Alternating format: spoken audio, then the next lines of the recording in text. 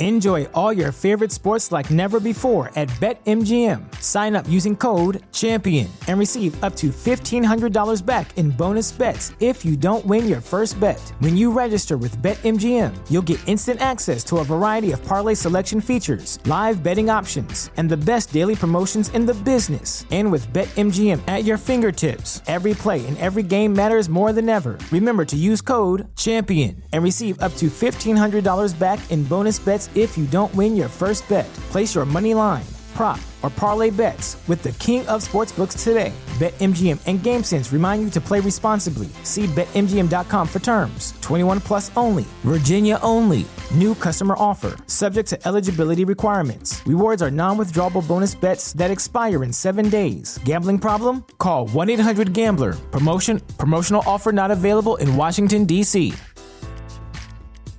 At Parker, our purpose is simple. We want to make the world a better place by working more efficiently, by using more sustainable practices, by developing better technologies. We keep moving forward. With each new idea, innovation, and partnership, we're one step closer to fulfilling our purpose every single day. To find out more, visit parker.com/purpose. Parker, engineering your success. Promotional consideration for tonight's OK Talk episode is brought to you by New Amsterdam. Imagine a world where creatives always have a key to the city. New Amsterdam makes high-quality notebooks with creative people in mind. That's KNEW, Amsterdam.com. Be sure to use the promotional code NEWDAY and receive free shipping off your first order. NewAmsterdam.com. Welcome, citizen.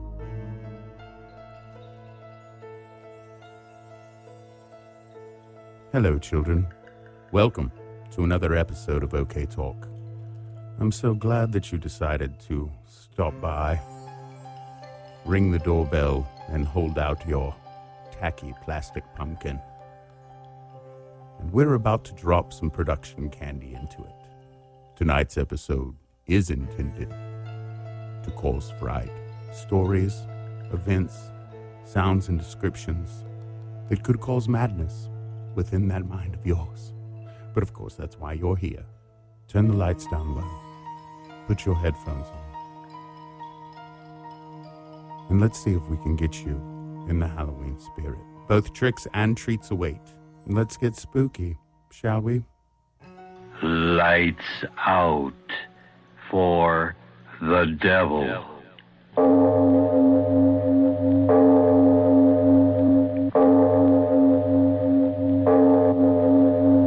Turn out your lights now.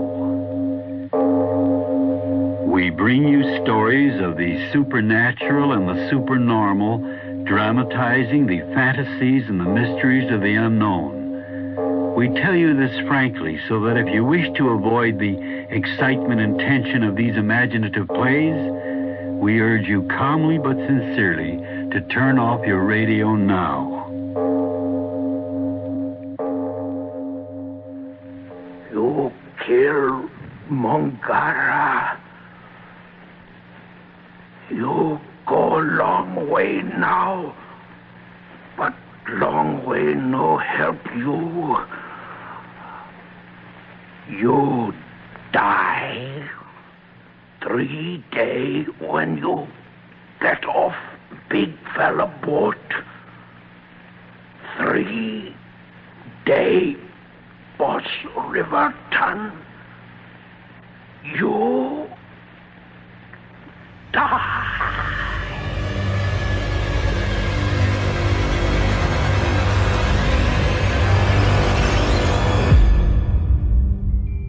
Now it's your turn to hide. Hurry, run! All right. Now where? Oh, where shall I hide? Wherever you like. We'll count 100. 1, 2, 3, 4, 5, 6, 7, 8, 9, 10.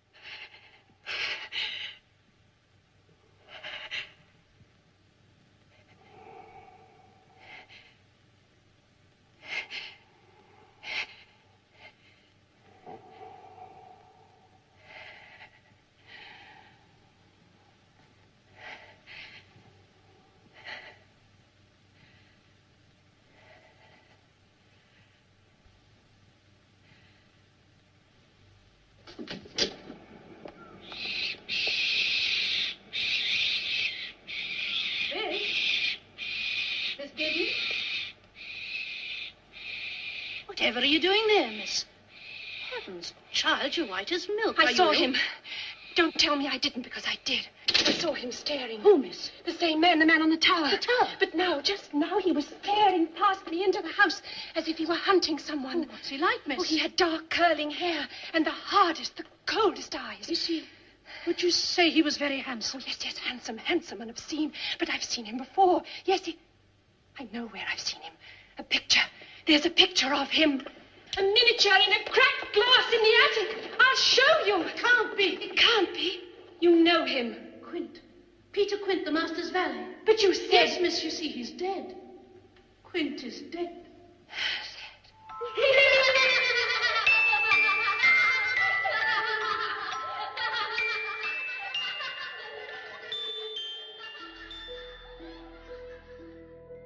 About 5 years ago, my husband Adam and I decided it was finally time to start looking into buying a new home. We'd always talked about buying an older fixer-upper type of house because we felt they had more charm, character. Plus, we could appreciate a place that has its own quirks because we're kind of quirky, and we loved the thought of turning something run down into something beautiful again. Like the before and after effect. Having said that, I grew up in a pretty rural farming town in Indiana that held a lot of rundown houses. The surrounding area started to boom a little bit with people selling off farmland and turning their farms into factory locations, and then the subdivisions for people coming to work for them. So I thought it would be a great place to start on our house hunt. I figured we'd be a lot closer to civilization than I was growing up, but not so much so that we'd be living too close to our neighbors.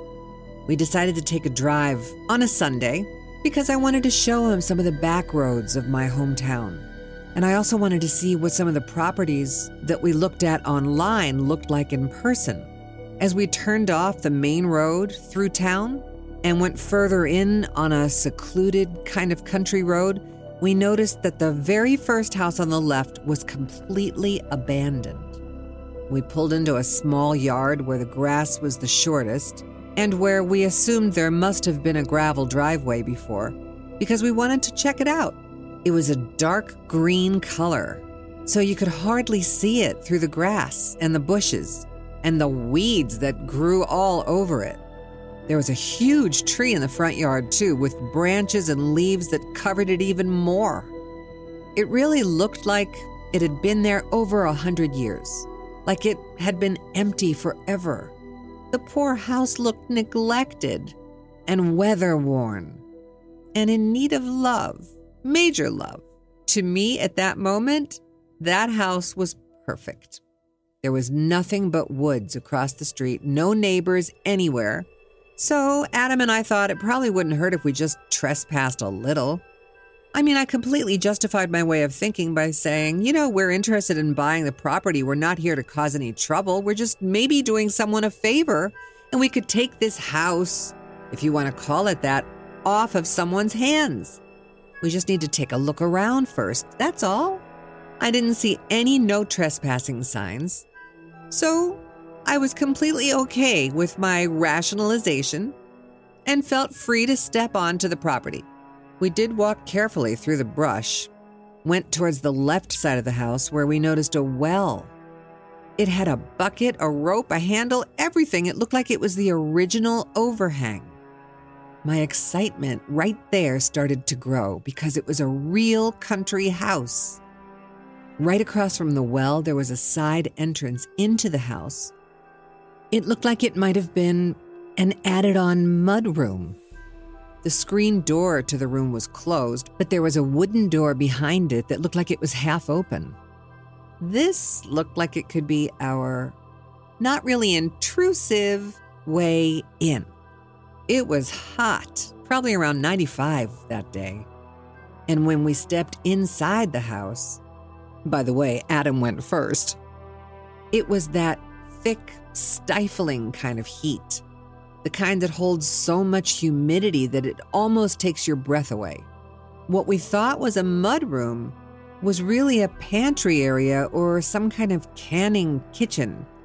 It was really small with one little window, a rusted sink, a small stove, and the walls still had shelves with cans and jars on them. I remembered thinking, oh, this is really great. I can garden. I can make all kinds of vegetables and herbs and jams and jellies. All these things were running through my head. Stepping further in, we saw that it also had a doorway from that room into the main part of the house. And that is where my elation stopped cold dead. Through that doorway was the real kitchen. What was left of it, I'm talking like whatever cabinets were left or the sink, everything was on the left, but they were broken and hanging and completely destroyed. The kitchen connected to a wide open living area where one side had walls that were streaked with black that led all the way up to a half-sunken gray ceiling. There must have been a fire at some point in the house. The windows on that wall were filthy, covered in ashes, and it made the room look so much darker than it should have been in the middle of the day. But, you know, a fire can do that to a house, but my heart sank nonetheless. I knew we wouldn't be able to afford to repair this kind of house fire. But I kept that thought to myself for the time being. You know, I'm one of those glasses half full kind of women. There wasn't any furniture except for, believe it or not, a wooden rocking horse that a child would ride on. The floor was covered in magazines as if somebody had a giant stack of them and just threw them up in the air to see where they'd land. I was really curious as to what the former homeowners liked as far as reading material, so I just picked up a couple magazines, and all of them were related to dolls. Whether porcelain dolls or Barbie dolls, making dolls, clothing. It was a little bit creepy, especially with that rocking horse sort of staring at me. But I figured that it must have been an older lady that lived in that house before, and maybe her husband died and this was like her hobby or her pastime. We decided to check out another room that was connected to the half-burned living room area. And so we went through the doorway to the left, and there was this really weird combination of a stand-up shower with handicap handles, you know, to stop you from falling. There was also an assisted toilet area next to it, and it was divided down the middle by a wall. On the right was a wall made entirely of built-in bookshelves, and the shelves were full of paperwork and manila envelopes and more magazines. It was such a strange setup, but I figured these people must have really loved to read while sitting on the toilet. To have bookshelves in the bathroom? My husband and I thought we could find out who the previous owners were, since some of the paperwork that was on top of the stacks looked like old bills. And if we wanted to look for property records, this would be a great opportunity to find a name to go on. So I grabbed a stack of papers and started to flip through them. When I got about halfway through these papers, the first half being really old telephone bills, all of a sudden the second half turned into being color pictures from the internet of porcelain dolls. I put the stack of papers back on the shelf and picked up a small notebook, the kind we used for school.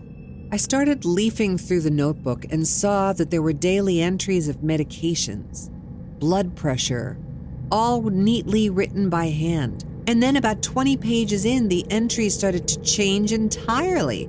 They became drawings of twisted faces, and this was in red ink. And the faces had horns or bloody fangs. Then there were full-out pictures of devils, page after page, hand-drawn. I tried to convince myself that a child had picked this up and was doodling these pictures, but it just felt so different. Something was off. After the drawings, the notebook again became someone's personal journal, but it was written in sort of an older man's kind of cursive writing. It told of how he knew he was coming towards the end of his life. And he was talking about remembering just being a young boy when his mom passed away. I kept reading, and he described in detail how the wake for his mother was held in the front room, and how during those nights he crawled on top of his mother's body in her coffin to sleep. I couldn't believe what I was reading. It was totally creeping me out. Even though I'd been sweating from how hot it was and the air being so thick, I got this sudden rush of the hair standing up on my arms, goosebumps everywhere. I showed it to Adam, flipping the pages of the devils and the faces and reading out loud this stranger's memories. And after I finished, he says, "Well, this just got a whole lot weirder." And he nodded to what he was holding in his hands. While I'd been reading the notebook, he'd been rifling through the mountains of papers. One stack not only had more printed pictures of dolls in color, but now they had pictures of real women in torture bondage, like ball gags or electrical tape placed over their mouths, jumper cables twisting their nipples, being hogtied with rope. Sometimes there was more than one woman in the picture. It felt like a brick had been tossed into my stomach. I mean, what went on here? Maybe for some, those images wouldn't be very disturbing, but in the context of our visit, I started to get panicked. Even more panicked. I was torn between wanting to find out more or getting the fuck out of there. Adam reassured me that while it was on the bizarro side, it wasn't anything to necessarily lose my shit over since the women didn't seem to be suffering or bleeding. How any woman could allow this or like this is another story into itself. But that burned out living area was separated from the rest of the house by a staircase which we decided to explore. It had a room directly across from it and a small little hallway on the other side that led to the main room at the front of the house. We thought about going up to the second floor but decided against it because it already felt as if we were roasting in an oven, and really we weren't sure of the stability of the second floor. Going into the room across the staircase, we noticed a few more doll magazines, just laying on the floor like in the other room, but not nearly as many as the other rooms had. There were scattered plastic doll pieces everywhere and random arms and heads. Just crazy. To the left was the original fireplace with a couple tiny vases on the mantel, and smack dab in the middle was a framed picture of an elderly couple smiling and happy. How did this mix with the pictures we saw in the other room of those women bound and gagged and hidden away in their bathroom? These people could have been my grandparents. To the right was a big bay window, and right in the middle was a yellowed piece of paper with faded black printed handwriting on it. It was for anyone on the outside of the house to see before it became overgrown. If you read it backwards from the inside, it said, "If you're here to talk about Jesus, go away." Adam says, "That's kind of hilarious." And I said, "Well, maybe it is." I sort of half chuckled, but something in my brain was really starting to nag at me even more. I was trying to put my finger on it. Something just wasn't computing. Thinking back, my mind was trying to put together that an elderly couple in this town would more than likely be pretty religious, you'd think. And by the super small chance that they weren't, it wouldn't have been gossiped about had anybody seen that in the window. It was as if the house had two completely different personalities of people living in it. I told my husband I just wanted to go into that one last room down the little hall, and then I'd be very ready to leave.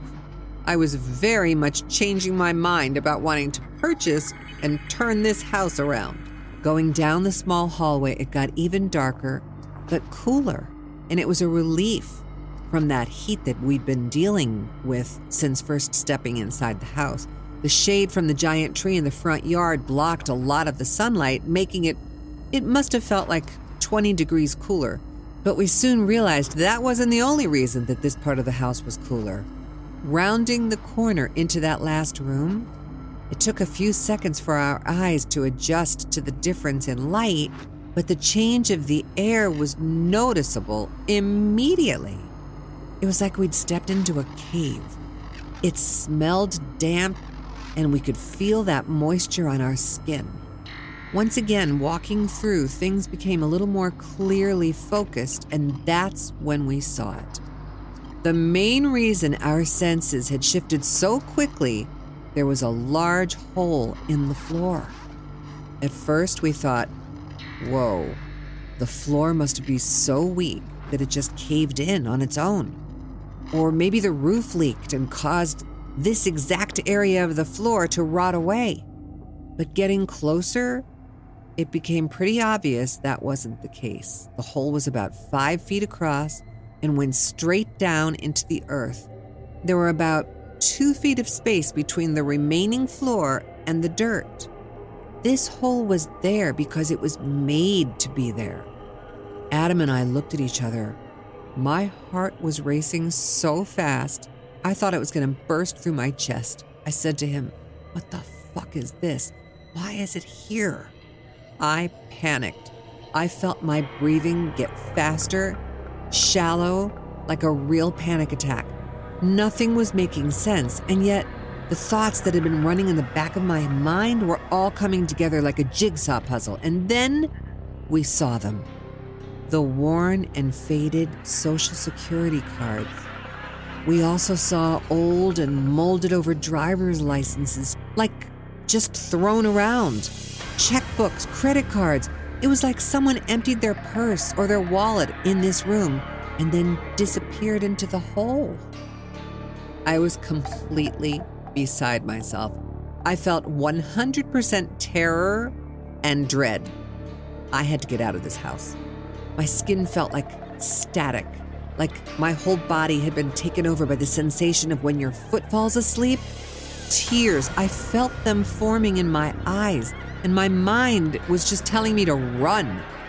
Without having to speak, Adam grabbed me by the arm and led us back down the hallway through the burned-out living room and the kitchen, came out the side canning room, and back out into the light of day. We ran back down that mangled and tangled driveway to the car. When I remember back on this, I get the eerie feeling that we weren't the only two people in that house that day, alive or dead. You know, that house still stands there. We never called the police to report this, even though I really had second thoughts about it. That hole in the floor, it still bothers me to this day. But we drove past it about a year later, and that huge tree that was in the front yard had all its branches removed. All the windows had been boarded shut. And after doing some more research, we found out that the land that the house sits on was for sale, and the house itself had been condemned. Ooh, I still get the chills when I think about the fact we were inside a condemned house. We never found out what was in that hole. I wished I had had a flashlight so that we could shine it into the hole and see what was really in there. But at the same time, if we had seen, I don't know if I could have ever had a good night's sleep again.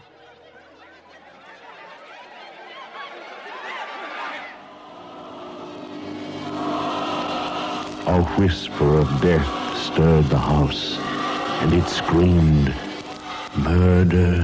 Murder!" This school specializes in students whose character is, difficult. In order to bring them back to the right path, I must run this establishment with a firm hand. This was a strange kind of girls' school, where unholy horror haunts the innocent and the wicked are filled with distorted desires. Every 3 weeks, a young man comes to visit here. Each time, one of us has a chance to meet him. Next time, it'll be my turn. The House That Screamed is a finishing school for depravity, evil, and murder. See Lily Palmer as the mistress who teaches everything in The House That Screamed, in color, rated GP. They went into the woods prepared to find death. What they found was a desecration of humanity at the site which trappers have often referred to as Coffin Rock. On top of the rock formation, the story of the torture inflicted upon these brave 5 men unfolded. Each was bound to the other, each man's hands bound to the next man's feet, forming a solid structure out of the men. Blood at the edges of the hemp indicate that this act had been committed while each was alive and able-bodied enough to struggle. In the torso of each man, the intestines had been torn out crudely. On each man's sun-bleached face was inscribed indecipherable writing, cut into their flesh with an eerie precision. The men, still entranced by the horror of what had happened, left the scene to find the sheriff, and did not sketch the writing and did not remove the bodies from the rock. Upon return, vultures were seen at the rock. But upon inspection, the bodies had been removed by persons unknown. The search party claims that the stench of death was still thick, and whomever had taken the bodies had done so in a matter of hours. Because something interesting happened to you, actually, at one point in your life. You had an encounter with the Blair Witch. Yes, that is a really kind of scary story. To kind of make ends meet, my dad and I would go fishing down by Taffy's Creek. Right. And, it's in Burkittsville. I was laying down on the leaves, a pile of leaves, kind of watching my pole and looking up at the sky. Sure. And all of a sudden I felt like something was near me. Right. Kind of an eerie feeling. It was like a woman, only on her arm, on her hands and everything. It was like hair, like a real dark, almost black hair. Uh-huh. Like a horse. Like fur? Yeah, like a fur, like horse fur. Then her arms, she had like a shawl. Right. Wool shawl over her. And she scared you? She threatened you? And she didn't say anything, but she just kept staring, and then she opened up her shawl. And what was under there? And under it there was hair on her body like a horse. So she was hairy from head to toe? Yeah, and her legs and you could see Right, how about she was her a face? female. With just kind of like strange looking.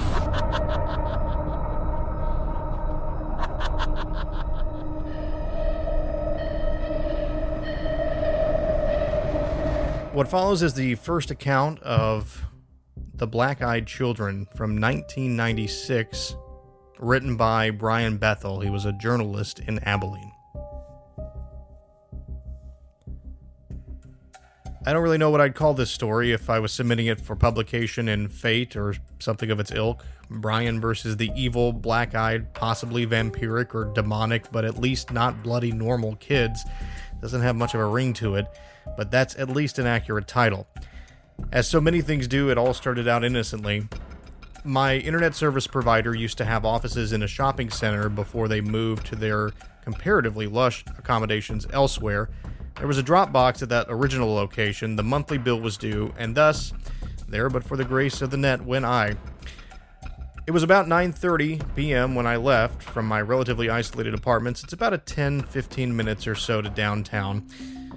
Right next to the Camelot Communications old location is a $1.50 movie theater, and at the time, the place was featuring that masterwork of modern film, Mortal Kombat. I drove by the theater on the way into the center proper and pulled into an empty parking space. Using the glow of the marquee to write out my check, I was startled to hear a knock on the driver's side window of my car. I looked over and I saw 2 children staring at me from the street. I need to describe them, with the one feature, you can guess what it was, that I didn't realize until about halfway through the conversation cleverly omitted. Both appeared to be in that semi-mystical stage of life children get into where you can't exactly tell their age. Both were boys, and my initial impression is that they were somewhere between 10 and 14. Boy number 1 was the spokesman. Boy number 2 didn't speak during the entire conversation, at least not in words. Boy number 1 was slightly taller than his companion, wearing a pullover, hooded shirt, and a sort of gray checked pattern and jeans. I couldn't see his shoes. His skin was olive-colored and had curly, medium-length brown hair. He exuded an air of quiet confidence. Boy number 2 had pale skin with a trace of freckles. His primary characteristic seemed to be looking around nervously. He was dressed in a similar manner to his companion, but his pullover was a light green color. His hair was sort of pale orange. They didn't appear to be related, at least directly. Oh, great, I thought. They're going to hit me up for money. And then the air changed. I've explained this before, but for the benefit of any new lurkers out there, right before I experience something strange, there's a change in perception that comes about, which I describe in the above manner. It's basically enough time to know that it's too late. So there I was, filling out a check in my car, which was still running, and in a sudden panic over the appearance of two little boys. I was confused, but an overwhelming sense of fear and unearthliness rushed in nonetheless. The spokesman smiled, and the sight, for some inexplicable reason, chilled my blood. I could feel fight or flight responses kicking in. Something I knew instinctually was not right, but I didn't know what it could possibly be. I rolled down the window very, very slightly and asked, "Yes?" The spokesman smiled again, broader this time. His teeth were very, very white. "Hey, mister, what's up? We have a problem." His voice was that of a young man, but his diction, quiet, calm, and something I still couldn't put my finger on, made my desire to flee even greater.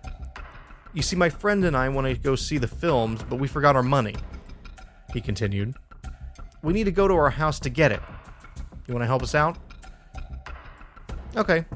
Journalists are required to talk to lots of people, and that includes children. I've seen and spoken to lots of them. Here's how that usually goes. Mister, can I see that camera? I won't break it or anything, I promise. My dad has a camera, and he lets me hold it sometimes, I guess, and I took a picture of my dog. It wasn't very good, because I got my finger in the way, and add in some feet shuffling and or body swaying, and you got a typical kid talking to a stranger. In short, they're usually apologetic. People generally teach children that when they talk to adults, they're usually bothering them for one reason or another, and they should at least be polite. This kid in no way was fitting the mold. His command of language was incredible, and he showed no signs of fear. He spoke as if my help was a foregone conclusion. When he grinned, it was as if he was trying to say, "I know something, and you're not going to like it. But the only way you're going to find out what it is will be to do what I say." Well, that was the best reply I could offer. Now here's where it starts to get strange. The quiet companion looked at the spokesman with a mixture of confusion and guilt on his face. He seemed in some ways shocked, not with his friend's brusque manner, but that I didn't just immediately open the door. He eyed me nervously. The spokesman seemed a bit perturbed too. I was still registering something wrong with both. "Come on, mister," the spokesman said again, smooth as silk. Car salesman could learn something from this kid. "Now we just want to go to our house, and we're just two little boys." That really scared me. Something in the tone and diction again set off alarm bells. My mind was frantically trying to process what it was perceiving about the two figures that was wrong. That was all I could manage. I felt myself digging in my fingernails to the steering wheel. "What movie are you going to go see?" I asked finally. "Mortal Kombat, of course," the spokesman said. The silent one nodded in affirmation, standing a few paces behind. "Oh," I said. I stole a quick glance at the marquee and the clock in my car. Mortal Kombat had been playing for an hour, the last showing of the evening. The silent one looked increasingly nervous. I think he saw my glances and suspected I might be detecting something was not above board. "Come on, mister, let us in. We can't get in the car until you do, you know," the spokesman said soothingly. "Just let us in, and we'll be gone before you know it. We'll go to our mother's house." We locked eyes. To my horror, I realized my hand had strayed toward the door lock, which was engaged, and I was in the process of opening it. I pulled it away, probably a bit too violently, but it did force me to look away from the children. I turned back. I offered weakly, and then my mind snapped into sharp focus. For the first time, I noticed their eyes. They were coal black. No pupil, no iris, just two staring orbs reflecting the red and white light of the marquee. At that point, I knew my expression betrayed me. The silent one had a look of horror on his face, in a combination that seemed to indicate A, the impossible had just happened, and B, we've been found out. The spokesman, on the other hand, wore a mask of anger. His eyes glittered brightly in the half-light. "Come on, mister," he said. "We won't hurt you. You have to let us in. We don't have a gun." That last statement scared the living hell out of me, because at that point, by his tone, he was plainly saying we don't need a gun. He noticed my hand shooting down toward the gear shift. The spokesman's final words contained an anger that was complete and whole, and yet contained in some respects a tone of panic. "We can't come in unless you tell us it's okay. Let us in." I ripped the car into reverse. Thank goodness no one was coming up behind me, and tore out of the parking lot. I noticed the boys in my peripheral vision, and I stole a quick glance back. They were gone. The sidewalk by the theater was deserted. I drove home in a heightened state of panic. Had anyone attempted to stop me, I would have run on through and faced the consequences later. I bolted into my house, scanning all around, including the sky. What did I see? Maybe nothing more than some kids looking for a ride, and some really funky contacts. Yeah, right. A friend suggested they were vampires with the old let us in bit, and my compelled response to open the door. That and the we'll go see our mother thing. I'm still not sure what they were, but here's an epilogue I find chilling. I talk about Chad a lot. He's still my best friend, my best ghost hunting companion, and an all-around cool guy. He recently moved to Amarillo, but at the time this happened was still living in San Angelo. I called him and I talked to him briefly. He had 2 female friends with him at the time, both professing some type of psychic ability. I started telling him the story, leaving out the part about the black eyes for the kicker. One of the women stopped me. "These children had black eyes, right?" she asked. "I mean, all black eyes?" Yes, I said. I was a bit taken aback. One night last week, I had a dream about children with black eyes. They were outside my house, wanting to be let in. But there was something wrong with them. It took me a while to realize it was the eyes. I hadn't even gotten as far as them wanting to come in. "What did you do?" I asked. "I kept the doors and windows locked," she said. "I knew if they came in, they would kill me. And they would have killed you, too, if you had let them in your car." Hello, fellow children of the night. This is Shannon from Into the Fray, and you're listening to OK Talk. So damn good, it's scary.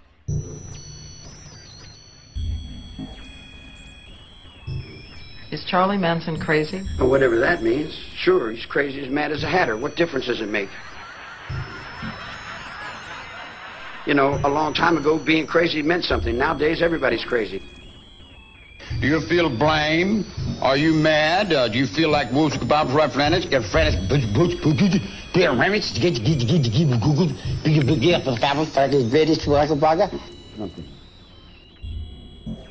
The mind is endless. You put me in a dark, solitary cell. And to you, that's the end. To me, it's the beginning. It's a universe in there. There's a world in there. I'm free. Bring life to the dead. Bring life to the dead. Bring life to the dead. Bring life to the dead. Bring life to the dead. Enter the occult world of necromancy. You were brought here for one purpose. Necromancy. A ceremony dating back to the pre-Christian era. It's the art of reviving the dead. It requires involvement with evil spirits by the person performing the act. The devil god brings life to the dead. No, please. No, please. And death to the living. Necromancy.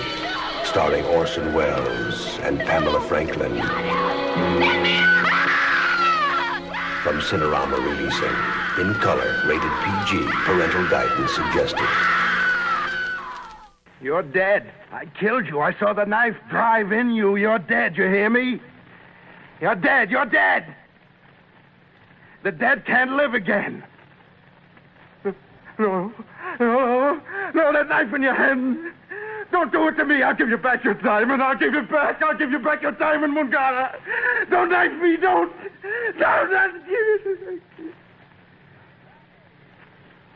Doctor, he's fainted. Yes, No, it can't be. Doctor, what is it? What's wrong? Your friend. He's dead. Dead? Yes. Why? Why did he die? I don't know. I only touched him with a hypodermic needle.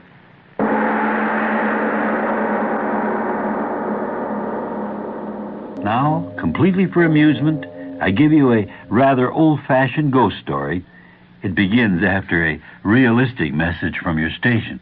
Promotional consideration for tonight's OK Talk episode.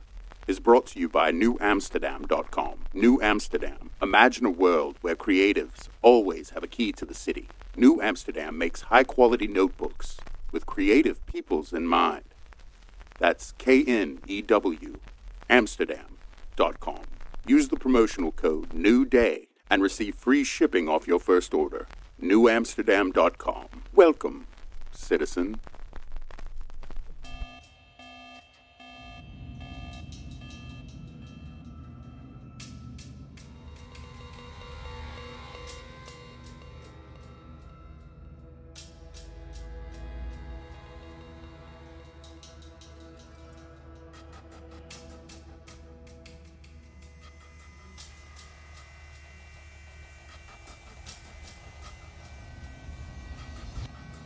We rented a house that never felt like home.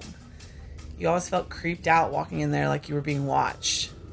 My boyfriend and our roommate both worked nights, so I'd be there by myself a lot.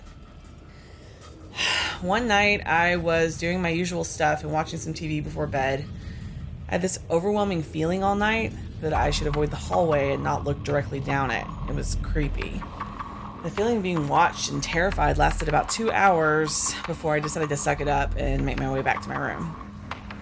I left the hallway lights on and went to bed. Just as I turned off the side table light, I heard a drawer being pulled out and hitting the stopper. I turned on the light and nothing was out of place. This went on about 6 times before I decided I was sleeping with the light on. I curled up under the covers and waited for my boyfriend to get home. He comes rolling in about 3 a.m. He's laughing at me for being such a pussy. He gets into bed and turns the light off, and that's when all hell broke loose. All the doors down the hallway slammed shut one by one, then the closet door started rattling. The sound coming from inside could only be described as total destruction. It sounded like the shelves, the pole, and everything in there would be tossed around. My boyfriend joined me into the covers, and we were both terrified. After it stopped, it took 5-10 minutes to convince him to go check around the house. Nothing was out of place, and our roommate had driven 3 hours back home that night to be with his family, so we knew it wasn't him. We slept with the light on the rest of the night, and we moved out soon after. I still can't drive by that house without being creeped out. The oven has SS written on it. I come out of the bakery in 1954. So someone's got to be killed. Somebody told somebody some lies, and somebody's going to kill somebody. So I come out of the bakery pushing the broom, and they got this guy in the butcher shop, and they're stabbing him to death. I'm walking a line. I'm not a snitch. I don't run and tell the cops tales. I stand on my own 2 feet. So one of them looks over and says, "Manson, get on the point." So I take the broom and I get on the point. And I'm watching, and I'm thinking, that tramp better not move for me. If he moves to me, I'm going to take him home to his mama, you dig? So he doesn't move to me, and I don't move to him. So they got this guy, and they stabbed him to death. And you can't kill anyone in the kitchen in a penitentiary because it makes it bad for the food. It's bad for everyone. It creates a lot of paranoia. So they're cutting this guy in half, and they're trying to put him in the garbage can. They can't get him in the garbage can. So they cut him in half and bent him, and they got the elevator, and they're smashing the elevator down, trying to put him in the can. He's got half in one can and half in the other can, and they're trying to smuggle him out of the kitchen. And they smuggle him out of the kitchen, and I'm pushing the floor. The guy come up and says, "What happened?" I said, "What happened where?" He said, "What did you see?" I said, "See what? Where? What are you talking about?" "I don't see nothing, man. All my life, I've been on that line. I don't ever see anything. I know nothing. I know nothing. I'm zero."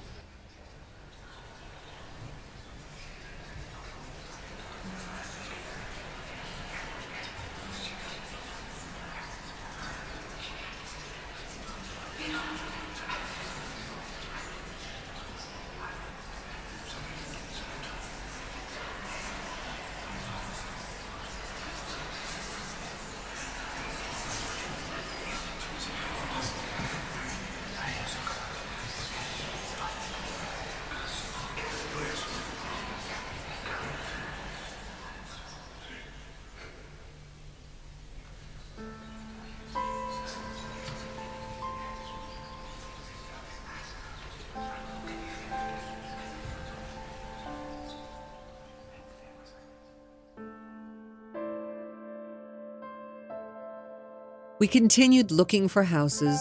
We finally found an old house that we loved. He was in charge of the new construction of the old house. He converted the kitchen into the master bedroom, for instance, while I was on the wallpaper removal duty. The previous owner papered every wall and the ceiling. How crazy is that? Removing it from the ceiling was probably my most satisfying moments of reconstructing that house. The best feeling is getting a long peel, similar to your skin when you're peeling from a sunburn. I don't know about you, but I kind of make a game of peeling. On the hunt for the longest piece before it rips. You know what I'm saying. But I found on the corner section of paper, in every room, there was a person's name and date. And one night, of course, curiosity got the best of me. I Googled one of the names and discovered the person was actually a missing person, with the date they went missing being the date on the wallpaper. The next day, I made a list of all the names and dates. Sure enough, each name was for a missing person with dates to match. We did the right thing this time. We notified the police, who naturally sent out the crime scene team. I overheard one tech say to the other, "Yep, it's human." I thought, human? What's human? The tech said, "Ma'am, where is the material you removed from the ceiling already?" This isn't wallpaper you were removing."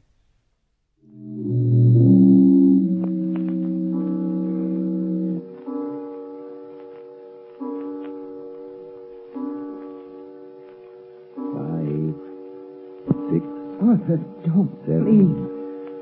8, 9. This is the hour, my dear. I can't stand it, I tell you. Always at 9 o'clock it comes. But if I hear that horrible thing again, I'll go crazy. Oh, this awful house. But it's quiet, my dear. Way out in the country like this, I can install my laboratory here as soon as I get around to it. As for these strange sounds, well, haunted houses have always fascinated me. I've always wanted to meet a ghost, shake hands with him, invite him to tea. Stop talking like that. It's serious. Oh, I've tried to stand it for your sake, Arthur, but I don't know how much longer. My heart isn't strong, and I... Hear it? But that's only the wind, isn't it? No. It always starts like that. You know it does. Don't move. Listen. Arthur, it's coming. It's coming. It's coming. A ghost, eh? Well, we'll see. I'll meet him this time. I'll meet him halfway, too. Stop! Stop! Come. We'll both meet him. Give me your hand. No!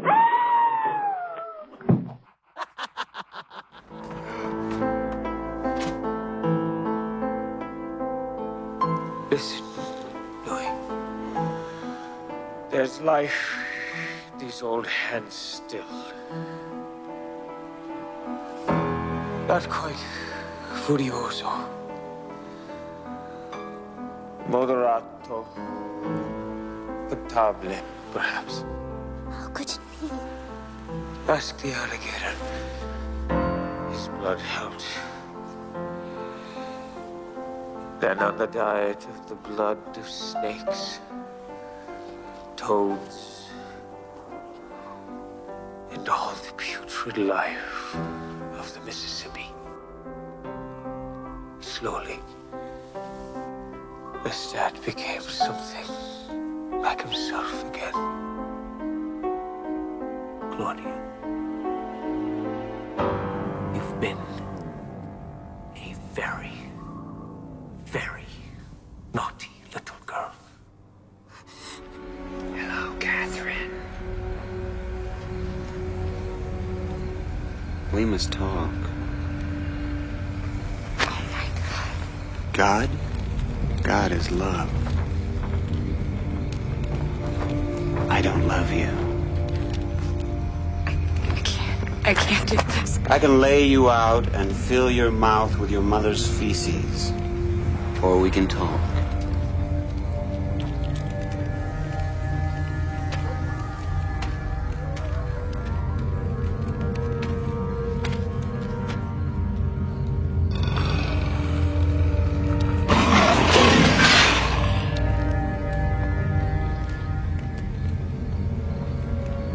Are you one of them?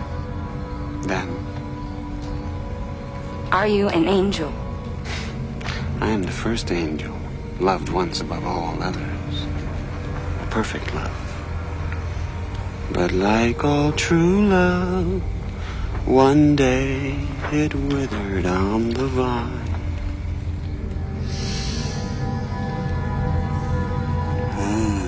The winged party boy is about. Come to feed on the guts of your little Mary. Are you a part of it? No, Catherine. Other angels have made this war because they hate you. You and all humans. God has put you in his grace and pushed them aside. They're desperate. They've never been able to conquer the other loyal angels, and so this war has remained in stalemate for thousands of years.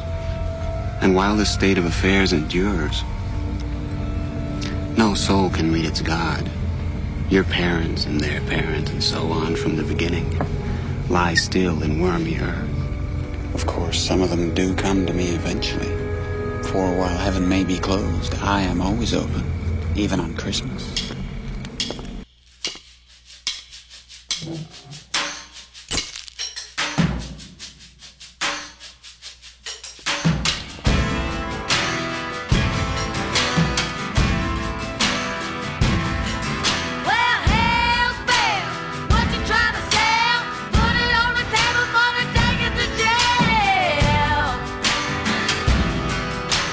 What you said, got a bottle to your head, and you never saw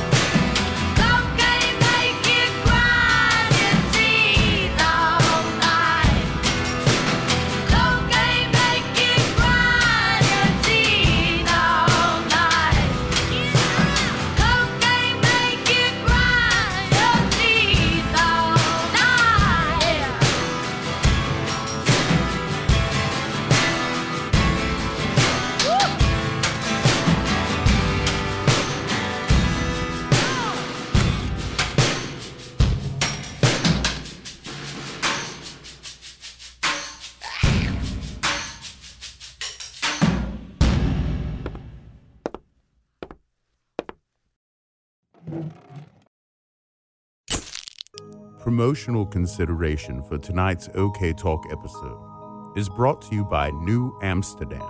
Imagine a world where creatives always have a key to the city.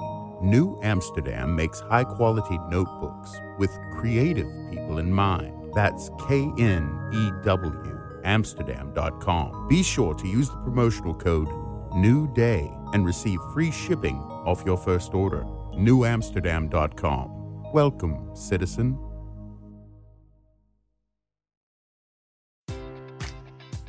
Enjoy all your favorite sports like never before at BetMGM. Sign up using code CHAMPION and receive up to $1,500 back in bonus bets if you don't win your first bet. When you register with BetMGM, you'll get instant access to a variety of parlay selection features, live betting options, and the best daily promotions in the business. And with BetMGM at your fingertips, every play and every game matters more than ever. Remember to use code CHAMPION and receive up to $1,500 back in bonus bets if you don't win your first bet. Place your money line, prop, or parlay bets with the king of sportsbooks today. BetMGM and GameSense remind you to play responsibly. See BetMGM.com for terms. 21 plus only. Virginia only. New customer offer. Subject to eligibility requirements. Rewards are non-withdrawable bonus bets that expire in 7 days. Gambling problem? Call 1-800-GAMBLER. Promotional offer not available in Washington, D.C. At Parker, our purpose is simple. We want to make the world a better place by working more efficiently, by using more sustainable practices, by developing better technologies. We keep moving forward. With each new idea, innovation, and partnership, we're one step closer to fulfilling our purpose every single day. To find out more, visit parker.com/purpose. Parker, engineering your success.